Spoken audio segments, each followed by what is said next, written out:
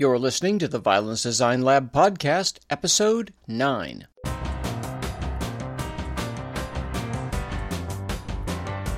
Welcome to the Violence Design Lab Podcast. Now here's the mad scientist himself, David Barefoot.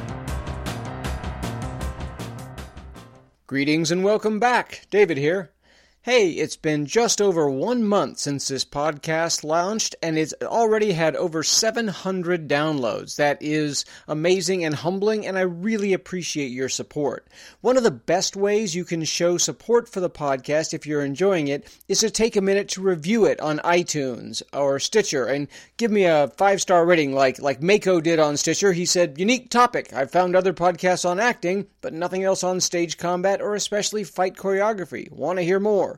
Or like Rick the Fight Guy gave us a 5-star on iTunes, said lots to think about. Great episode. And see, reviews like that not only reassure me that I'm not just shouting into the wind here, but they move my feet up the rankings and they help other people find me. So if you could take a minute to review it, that would be fantastic. But the other way that's even easier is just to share the podcast episodes on Facebook. Tell your friends and just talk it up. I really appreciate it. It helps me continue to grow the podcast and our audience base. So, this week's episode is the final installment in a 3-part series called Crafting the Compelling Fight. So last week, I gave you an inspiration tool I call Finding the Difference. This week, I want to discuss one of the ways that being a violence designer can go beyond just fight choreography, that we can rise above the level of being a craftsman or craftswoman and become creators and artists. I'm talking about finding freedom from stage directions.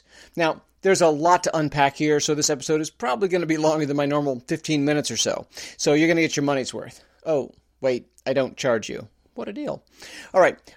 By the way, I do summarize all the tips in this information-packed episode in a short PDF reference sheet. I know people like the ability to listen to the podcast on the train or when they're working out or driving, but knowing that you're not going to miss the information because you can't take notes while you're listening. So to get the freebie, just type violencedesignlab.com//9download. Okay, without any further ado, let's get to the topic of stage directions. Now, if you're going to free yourself from something, you'd better know what that thing is in the first place. Stage directions are those descriptions in a script that aren't lines that a character says. They're not something that's ever read aloud except like at the first read-through. In a modern script layout, they're usually italicized and bracketed by parentheses. There are 2 major kinds of stage directions, inline and indented. Inline stage directions are contained within a line of dialogue, thus the name, and they usually describe how an actor is supposed to say that particular line. For example, the line, "What do you mean?" can be delivered in any number of ways. So sometimes a playwright includes an inline stage direction that says, "angrily," or whatever, so the actor knows that the line is supposed to be said like, "What do you mean?" or something like that. By the way, never act like me. I'm a fight guy. I don't act. Now, the other kind of stage directions are indented stage directions. Now, these guys are set apart from the dialogue, and they're placed at the top of the scene or between lines of dialogue. They have 2 major functions. The first one is they're a description of the visual stage picture.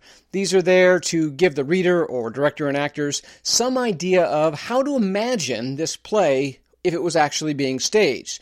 That kind of description is often placed at the top of the scene. You know, one might say, "At Rise, Bobby sits on a stained and threadbare couch. He's mid-40s and just as dilapidated as the squalid apartment that surrounds him. Upstage is an open door, revealing a toilet that would make a truck stop restroom seem pristine by comparison." And that they just sort of give you a feel for what you would be looking at as an audience member. The second function of stage directions is to describe physical actions that the characters are doing, but not necessarily talking about while they're doing it. To continue the example of our fictitious play, it might read, "Bobby erupts with anger and swings a wild punch that knocks Eddie down. Eddie crashes onto the coffee table, which collapses under his weight." So this would be an important moment in the scene and would be obvious visually to an audience member watching the show, but it would be unnecessary and, frankly, a bit weird if Eddie then said, "Wow, Bobby, your wild punch knocked me onto the coffee table. Sorry I broke it." So it's easier to show that than tell, like they always mention when you're talking about playwriting, show, don't tell. The stage directions are just a way of showing you what is going on stage that isn't being spoken about. Now, these kind of stage directions, these descriptions of physical actions, these are where the violence designer lives and breathes. We often scan through a script looking for those two magical italic words, "they fight." Or the director shows us the Bobby Eddie coffee table scene and goes, can we do this? And we're all, dude, I can totally stage that. But, danger, Will Robinson. Stage directions can be extremely useful, but it's dangerous to just take them at face value and follow them mindlessly. I want to give you 4 things to consider relating to stage directions. Number 1, what is their source? Number 2, what is their scope? 3, what is the surrounding conflict? And 4, what happens if I shift them? By now you probably know my MO. If you're listening to this while you're in your car or whatever, you can go to the website and get the resource that will compile these all together in a sort of a note sheet for you. You can either do violencedesignlab.com/9download or just go to the website and click the resources tab on the menu bar, and that'll get you everything of all the previous freebie content. So let's jump right in. Okay, what is their source? Now, it's easy to assume that stage directions are direct instructions passed down from on high by the playwright, and sometimes that is the case. Many modern playwrights do write their own stage directions. However, some of these stage directions can also be entered into the text at the time of the publishing of the script. And these are literally taken from the stage manager's blocking notes from the first notable production of the play. This often occurs with big dramatic publishing houses like Samuel French in New York. You can expect to see these kinds of late edition stage directions when the script appendices include like a ground plan of the set or a costume and prop list and sometimes even light cues. When you see all that material, it's probably not from the playwright. The publisher was trying to literally document everything about the initial production, and they often insert additional stage directions into the text to help future readers be able to visualize the performance or to replicate it. I mean, sometimes, of course, that the playwright was heavily involved with this premiere production. So these additions represent, the collaboration between the author and the production team. But sometimes the author had really no involvement with the production that's detailed in the script, or was there but only played a limited role. Either way, though, the specifics of one production, they likely don't apply directly to the production you're going to be working on, since every theater is different, your actors and your director will be different, etc.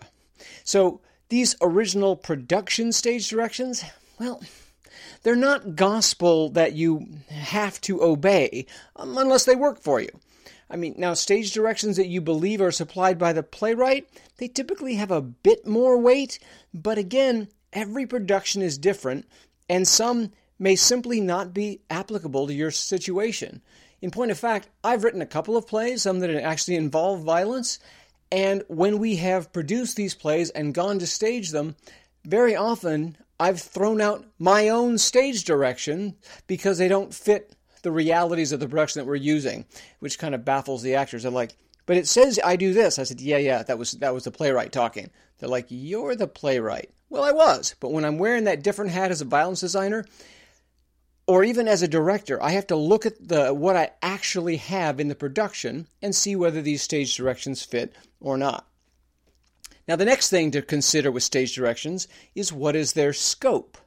By this, I mean how detailed and in-depth do the directions go? Are they terse like the "they fight" that shows up in many Shakespeare plays? Or are they dissertations like George Bernard Shaw would write? Like here's one describing a character from The Devil's Disciple. Here we go. I quote, "Mrs. Dudgeon is an elderly matron who has worked hard and got nothing by it except an unquestioned reputation for piety and respectability among her neighbors, to whom drink and debauchery are still so much more tempting than religion and rectitude that they conceive goodness simply as self-denial. This conception is easily extended to others, and finally generalized as covering anything disagreeable. So Mrs. Dudgeon, being exceedingly disagreeable, is held to be exceedingly good." Unquote. Whew. So from all that social commentary in there, we take away she's elderly and disagreeable. Thanks, George. But some modern playwrights will be just that verbose when they describe their violence. I think it comes from modern authors growing up on a diet of film and TV, and they're kind of trying to describe the movie playing in their head. Now, these playwrights don't just indicate the plot points that have to happen in the fight, they're trying to choreograph it for you. The thing is, some of them aren't very good at designing effective violence. I mean, it's not their job. Yes, of course, a fight is a story, but designing a fight is a different skill set than playwriting.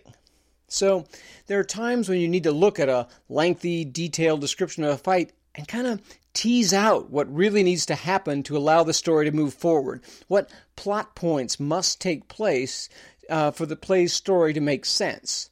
I mean, a playwright can write a paragraph-long description of a rapier fight when the violence designer only needs "they fight again. In the struggle, Hamlet and Laertes exchange rapiers, and Laertes is struck with the poison weapon." See, everything else in a description that you might get for that very moment in theater is just somebody else's choreography. Now, presumably, you got into violence design because you like doing choreography, and you have some strong ideas about how it should go. Now, one of the side problems that you might run into with these highly specific stage directions is that the images in the description sometimes get stuck in the director's head, and she or he expects that exact narration is going to play out on stage in your choreography. Now, if you're okay with that, well, great. But if not, you may need to negotiate a bit to manage their expectations or discuss the reason you want to change. In the future, I'm probably going to do a whole episode on talking with directors, including how to address taking a strong left turn from the stage directions.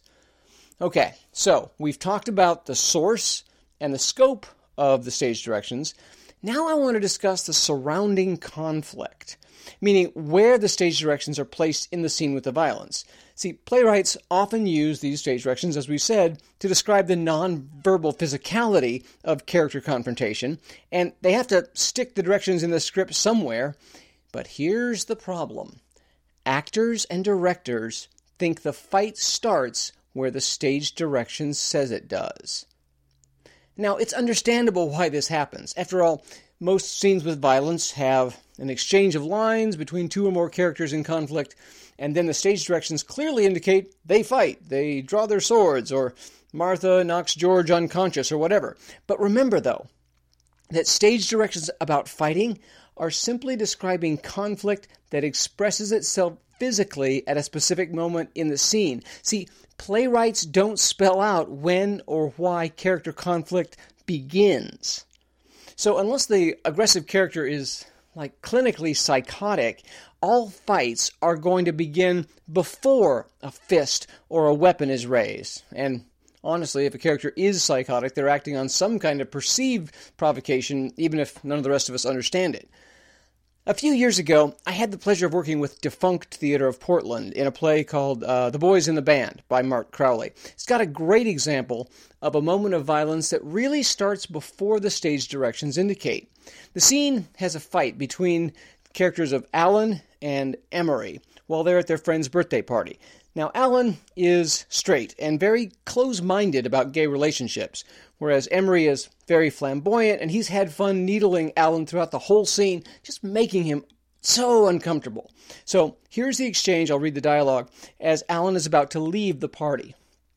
Alan, speaking to his friend Dan, if you're ever in Washington, I'd like for you to meet my wife. Emery, yeah, they'd love to meet him. Oh, her. I have such a problem with pronouns. Alan, how many S's are there in the word pronoun? Emery, how'd you like to kiss my ass? That's got 2 or more S's in it. Alan, how'd you like to blow me? Emery, what's the matter with your wife? She got lockjaw? And at this point, Alan launches into a series of hateful anti-gay epithets that I'm not going to repeat here. And then the stage directions say, pandemonium. Alan beats Emery to the floor before anyone recovers from surprise and reacts. Just after this, the other party guests intervene to pull Alan off the now bloodied Emery. And the scene continues. So at the first fight rehearsal, the actors, who had already been given their basic blocking for the scene, they walked through the moment and then stopped at Alan's explosion, waiting dutifully for me to give them their choreography. Instead, I told them, I want to go back a bit to the point where Emery starts the violence. And the actors, they corrected me. They're like, no. Alan is the one who starts the fight. And this is one of those moments when your role as the violence expert really needs you to help actors and even directors to better understand the nature of interpersonal conflict. Like in this scene, Alan is actually saying his goodbyes and he's on his way out the door, meaning he's not instigating more conflict with Emery. Emery, though, can't resist one more dig. Yeah, they'd love to meet him, her, I have a problem with pronouns. So that line goes Alan to retort back with his next, how'd you like to kiss my ass? Emery says that. Alan retorts back, then Emery says, how'd you like to kiss my ass? The minute Emery says that line, Emery is choosing to engage in violence.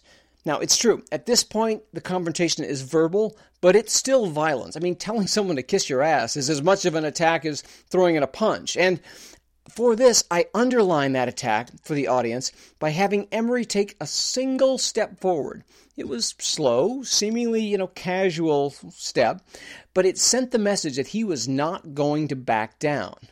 Alan responded in a classic locker room fashion, getting up in Emery's face with his next line. So now we have both characters posturing and trying to intimidate the other and showing that they won't back down. And so something has to give. So then I had Emery push the posturing a bit too far. I coached him to couple his line about Alan's wife having lockjaw with a physical action. He carelessly just trailed a single finger down Alan's chest. That motion did no physical harm to Alan, of course, but it pointed up Alan's discomfort with male-to-male intimacy, and it moved the conflict from purely verbal to physical.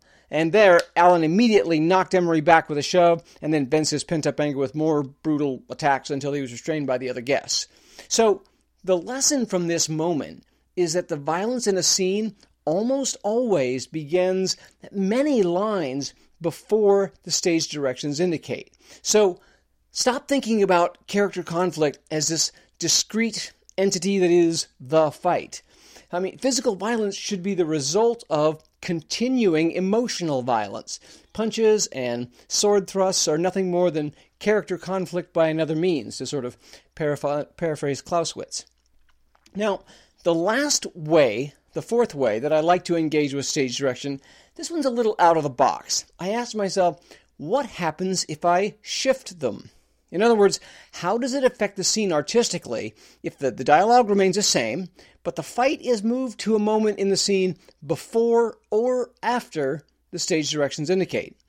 In episode 8, I mentioned the time I choreographed the Scottish play. Well, that production was set in the Caribbean, and it was decided that the magic in that world was real, with the witches as witch doctors and that sort of thing. So I decided that the magic of the witches made Macbeth literally invulnerable, not just super confident in his fighting abilities like you often see. So the director had the three sisters give Mac a charm bag to represent that spell, which he wore openly in the final fight with Macduff.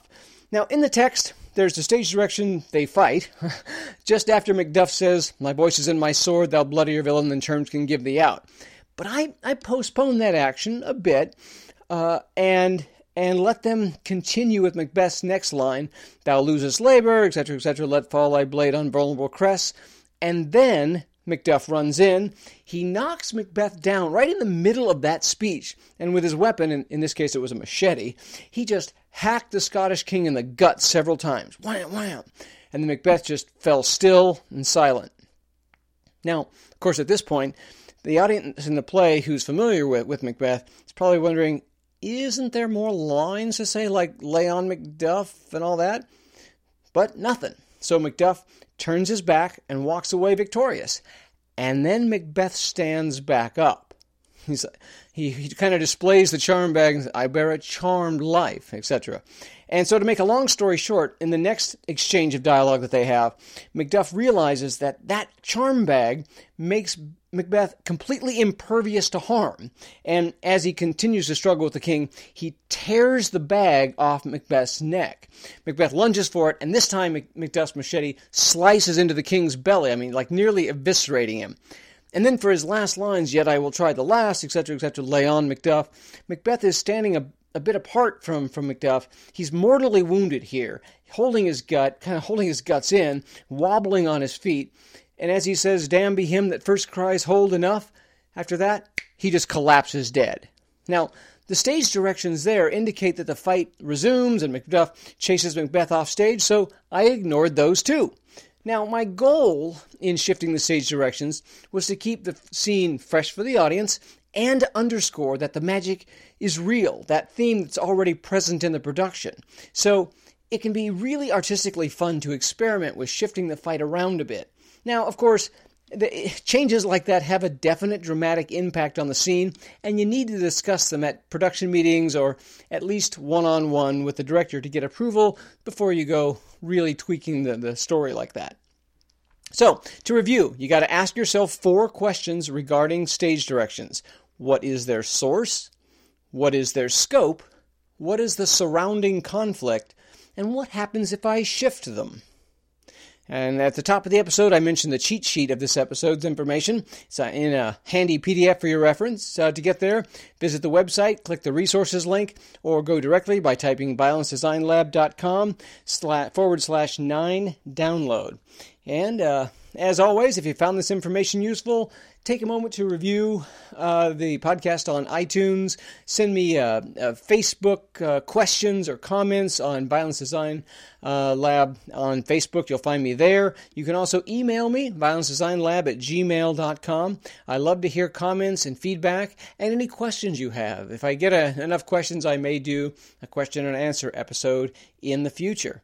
Well, thanks so much. Until next week, keep the fights on stage and peace in your life. David, out. Thanks for listening to the Violence Design Lab podcast. For more tips, tutorials, and downloadable resources, visit us at violencedesignlab.com.